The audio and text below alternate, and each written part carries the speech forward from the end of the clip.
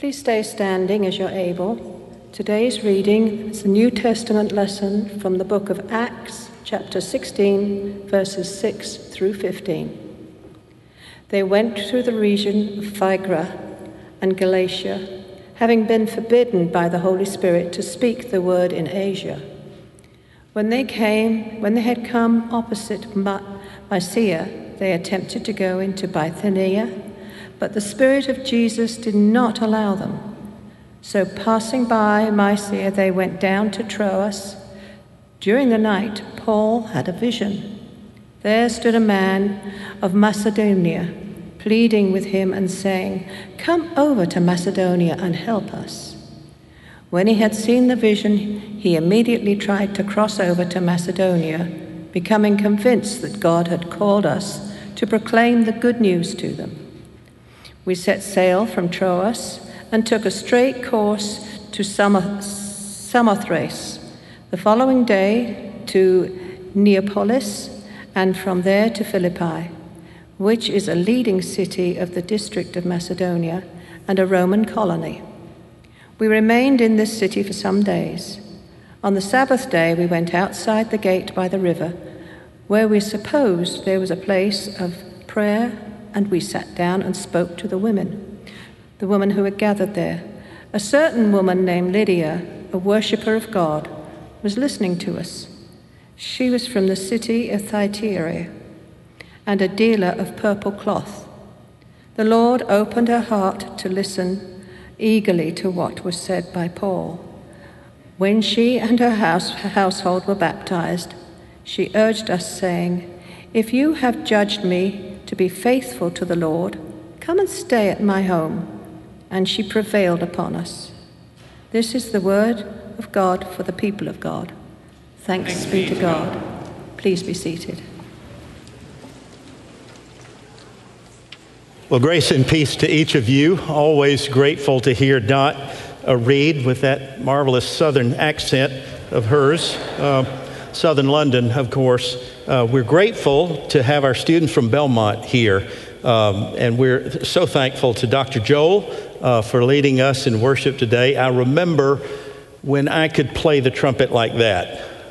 30 years ago, I remember, I went to college on scholarship as well for trumpet and music, and I've been looking for my lip for 30 years, and you all still have it. So we're so grateful. And I want to say to our students at Belmont that we have been remembering you all, especially this week in the death of Jillian Ludwig.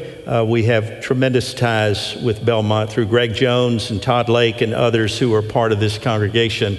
And I know I speak for all of us when I let you all know that you have been in our prayers and will continue to be. We thank you for your presence today especially. And Paul Farrington on the bench, we're always grateful to Paul. Greg is away, and we're thankful to have Patsy Wade back with us as well. My wife is one of the friends of Belmont who participates and encourages the music, and we have a number of folks that are a part of that as well. So greetings to you all. And those of you who are online with us, it's always a blessing to be with you all, and we're grateful that you've chosen to worship with us today. We're in the middle of a series that we're calling Call Stories. All disciples have a story to share, a witness to give. And Dot's read for us today a significant scene from Paul's second mission trip. We know from the book of Acts, written by Luke, that there were 3 mission trips between Acts 13 and Acts 20. And in chapter 16, it's a part of the second mission of the Apostle Paul. And it's very significant because this text features the first European Christian, the first European convert to the gospel. And when you think about it, there are actually 2 call stories in this text. One involves the rerouting of Paul in a direction that he didn't plan to go. And the second call story, of course, is the call of Lydia to follow Jesus, to become a disciple, which when she heard the preaching of Paul, she was so engaged and inspired that she gave her heart to Jesus. So I want to talk briefly about those 2 call stories before we come to the table. First, Paul. Paul's objective, Paul's goal in the second mission was to carry the gospel from east to west into Asia, what we called Asia Minor at that time. Specifically, he was seeking to go to Antioch of Pisidia. You see that just to the west of Iconium and Derbe. He intended then to go to Ephesus and Colossae, but verse 6 says they were forbidden by the Holy Spirit to speak the word there. That's an interesting verse. Another translation says they were blocked by the Spirit. Now, whether this was the result of a vision or an innate nudge or perhaps prophetic counsel, we don't know. But what we do know is that Paul's initial plans on that second mission were revised. And so he tried going northwest to Mysia and Bithynia, but again, verse 7 says, the Spirit of Jesus did not allow them to go through there either. And so that really begs the question, what's happening in this text? Because it sounds like, it looks like to me that perhaps Jesus is sabotaging his own cause. What's the deal?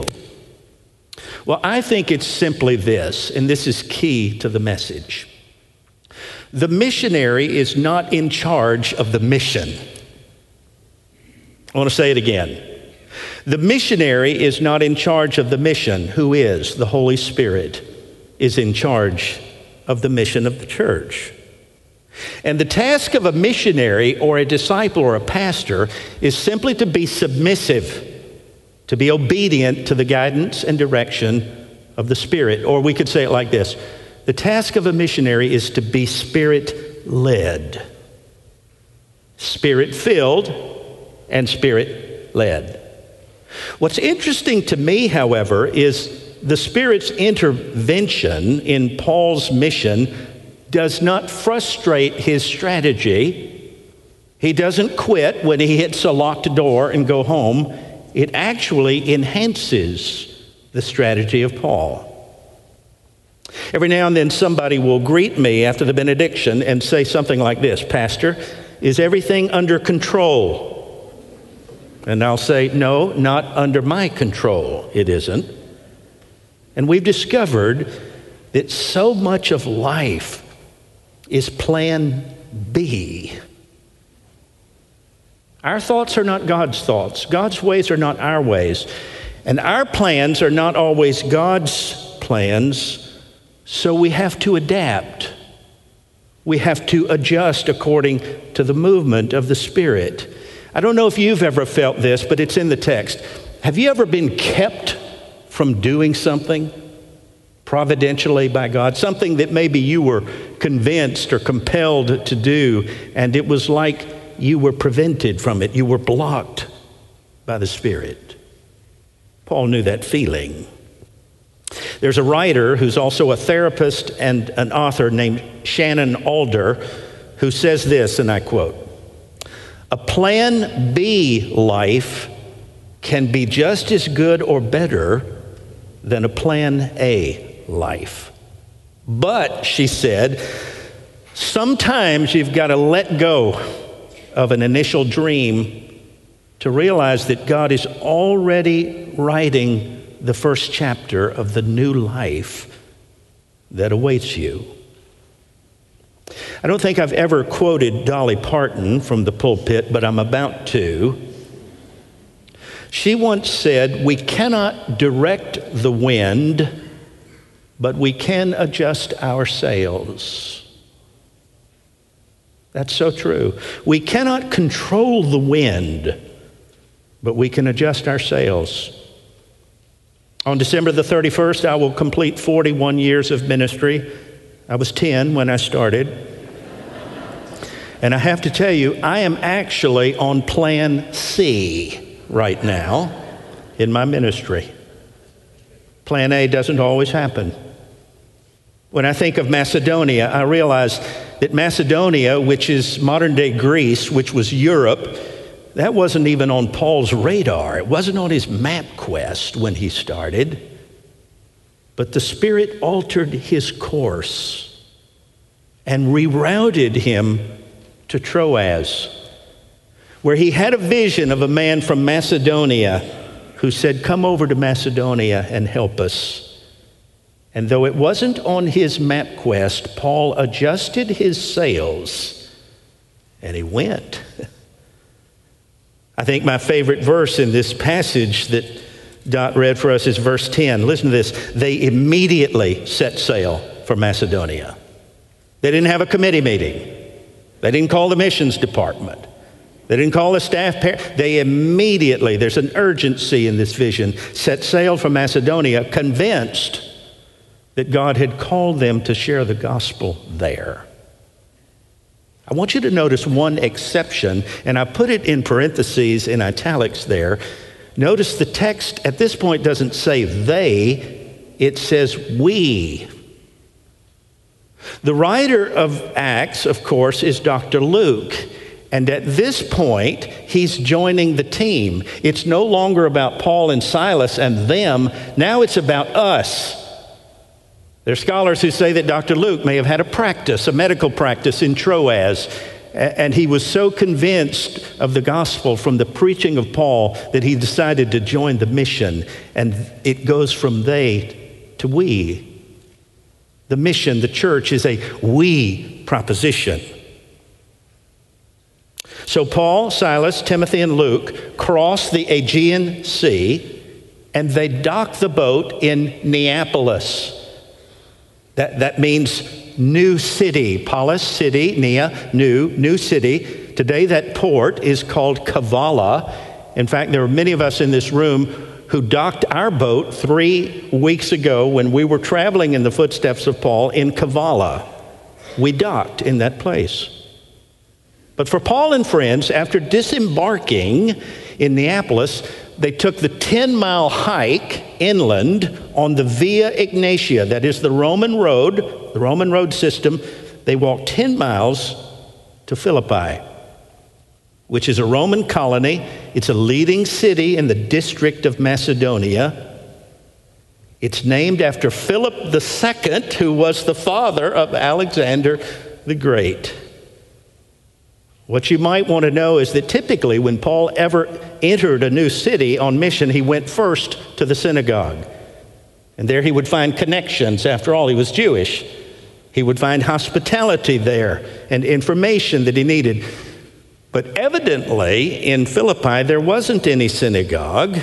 We know that because Paul and friends went on the Sabbath outside the city gates about a mile south of Philippi, and they found by the Gangetes River a place of prayer.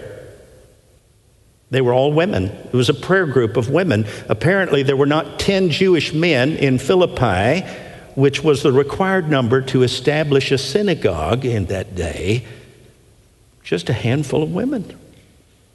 And one of them was named Lydia. I love the name. It means noble one, and she was. Luke describes her as a God-fearer, which means she was a Gentile who sympathized with the Jews. In other words, she didn't buy into polytheism. She didn't buy into the Roman deities. She was a monotheist. She believed in one God. Luke also tells us what her trade was. What did she do for a living? She was a businesswoman. She was a fashion designer, a dealer in purple cloth. Purple cloth came from Thyatira, that is Western Turkey. Thyatira was known for its textile industry. They manufactured purple dye, which was used in big ticket, expensive clothing. It was the color of royalty. Lydia was a woman of means and influence, and she was probably sent to Philippi from Thyatira to open a branch office. Verse 13 says that Paul sat down with the women. That's not a throwaway line. That's the posture of a rabbi teaching. You stand for the Torah reading. You're seated for the teacher. And during Paul's teaching, she listens, listen to this, she listens intently to the message. And verse 14, God opened her heart to the gospel.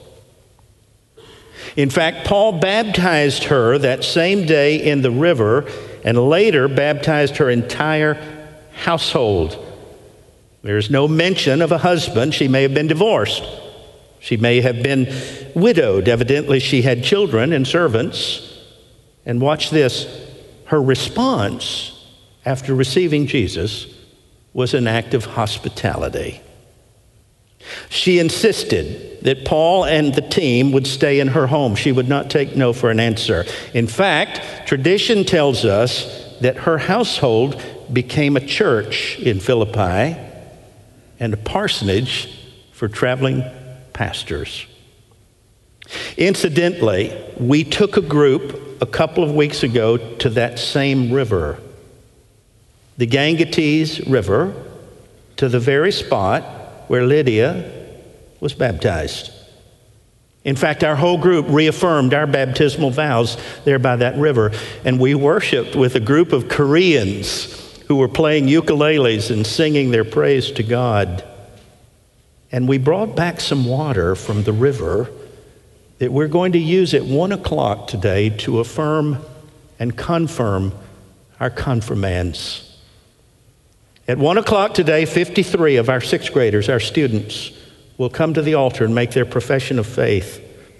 And they will be confirmed and baptized with the same water of the first European woman as the gospel began to come west.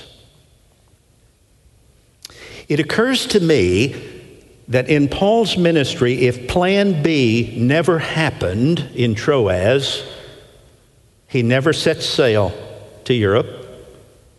The gospel is never proclaimed in Philippi. Lydia is never baptized, and Philippi never has a church. You cannot direct the wind, but you can adjust your sails.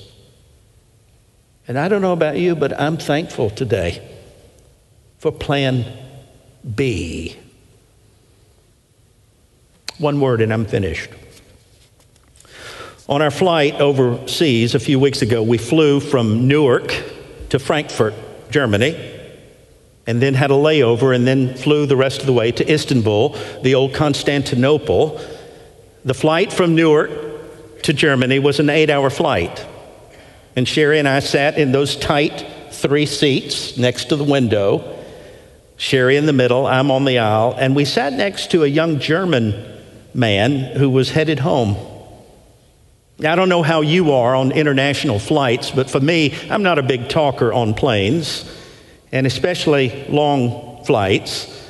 And I much prefer to just read and study or watch a movie. But on this flight, I was studying a lecture that I was preparing to give on the boat. And I was reading the book of Acts, and this young German man next to me noticed my New Testament on the tray table, and he asked, is that a Bible you're reading? And I said, yes, it is. And then he asked me an intriguing question, and he wasn't being contentious. He was being sincere. And he said, why read a book that is so archaic and antiquated? And he stopped me in my tracks, and I thought for a moment, game on. But he was so gracious and so sincere. And I said, well, to be honest with you, I've found that this old archaic book has some truth to it. I've found that the truth that I read in this old book is universal, and it's applicable in unbelievable ways to any age and any culture. And I said, I've come to the conclusion that it's uncanny, really, to me, how relevant this archaic book is to life. And I said, when I stop and think about it, I really read it because it points to and contains the teaching of my rabbi, whom I deeply love. And I'm trying, and I've been trying for a long time, to emulate his life. His teaching has changed me. And so I find really great meaning and help in this ancient book. And then I had a question for him. I said, "Have you read it?" And he said, "No." And I said, Can I show you a passage? And he said, "Sure." And I turned in my New Testament to Matthew chapters 5 through 7, the Sermon on the Mount. I thought that's a good place to start. And I said, if you've got just a few minutes, just take a look at these chapters. It won't take long, and see what you think. And he took the Bible from me respectfully, and for 20 minutes, he worked his way through the Sermon on the Mount. And then we talked about it. And I said, there's one other piece that I'd like to encourage you to read while we're at it. And it's my favorite. And I turned to Luke 15, the prodigal son. And I said, this is my story. Just take a look at this. And he did. And then he looked at me and he said, "This one sounds a little bit more familiar." And I said, "I know, right? I've played every part, every character in that story. I've been the lost boy. I've been the elder brother. I've been the loving father. In fact, at one point in my life, I was the fattened calf. So I've played every part." And he talked, and he talked, and he talked, and he talked. 8 hours for the rest of the flight. So much for my lecture. It was plan B. Talked about life, talked about marriage, talked about children. Of course, we talked about grandchildren. We talked about family. We talked about hiking. We talked about God. And it wasn't weird. There was no imposing. There was no coercing. There was no arm twisting, no guilt mongering, none of that. I just shared my story. And he shared his. And for the first time in that young man's life, he read this ancient book, and we became friends. It occurred to me as we deplaned, as we disembarked, I watched him walking down the corridor, and I thought, I should have gotten his email address, to follow up as a pastor, which never came up. My responsibility, never came up. I wish I'd gotten his email, but then as I was collecting my luggage, I remembered a verse from this ancient archaic book.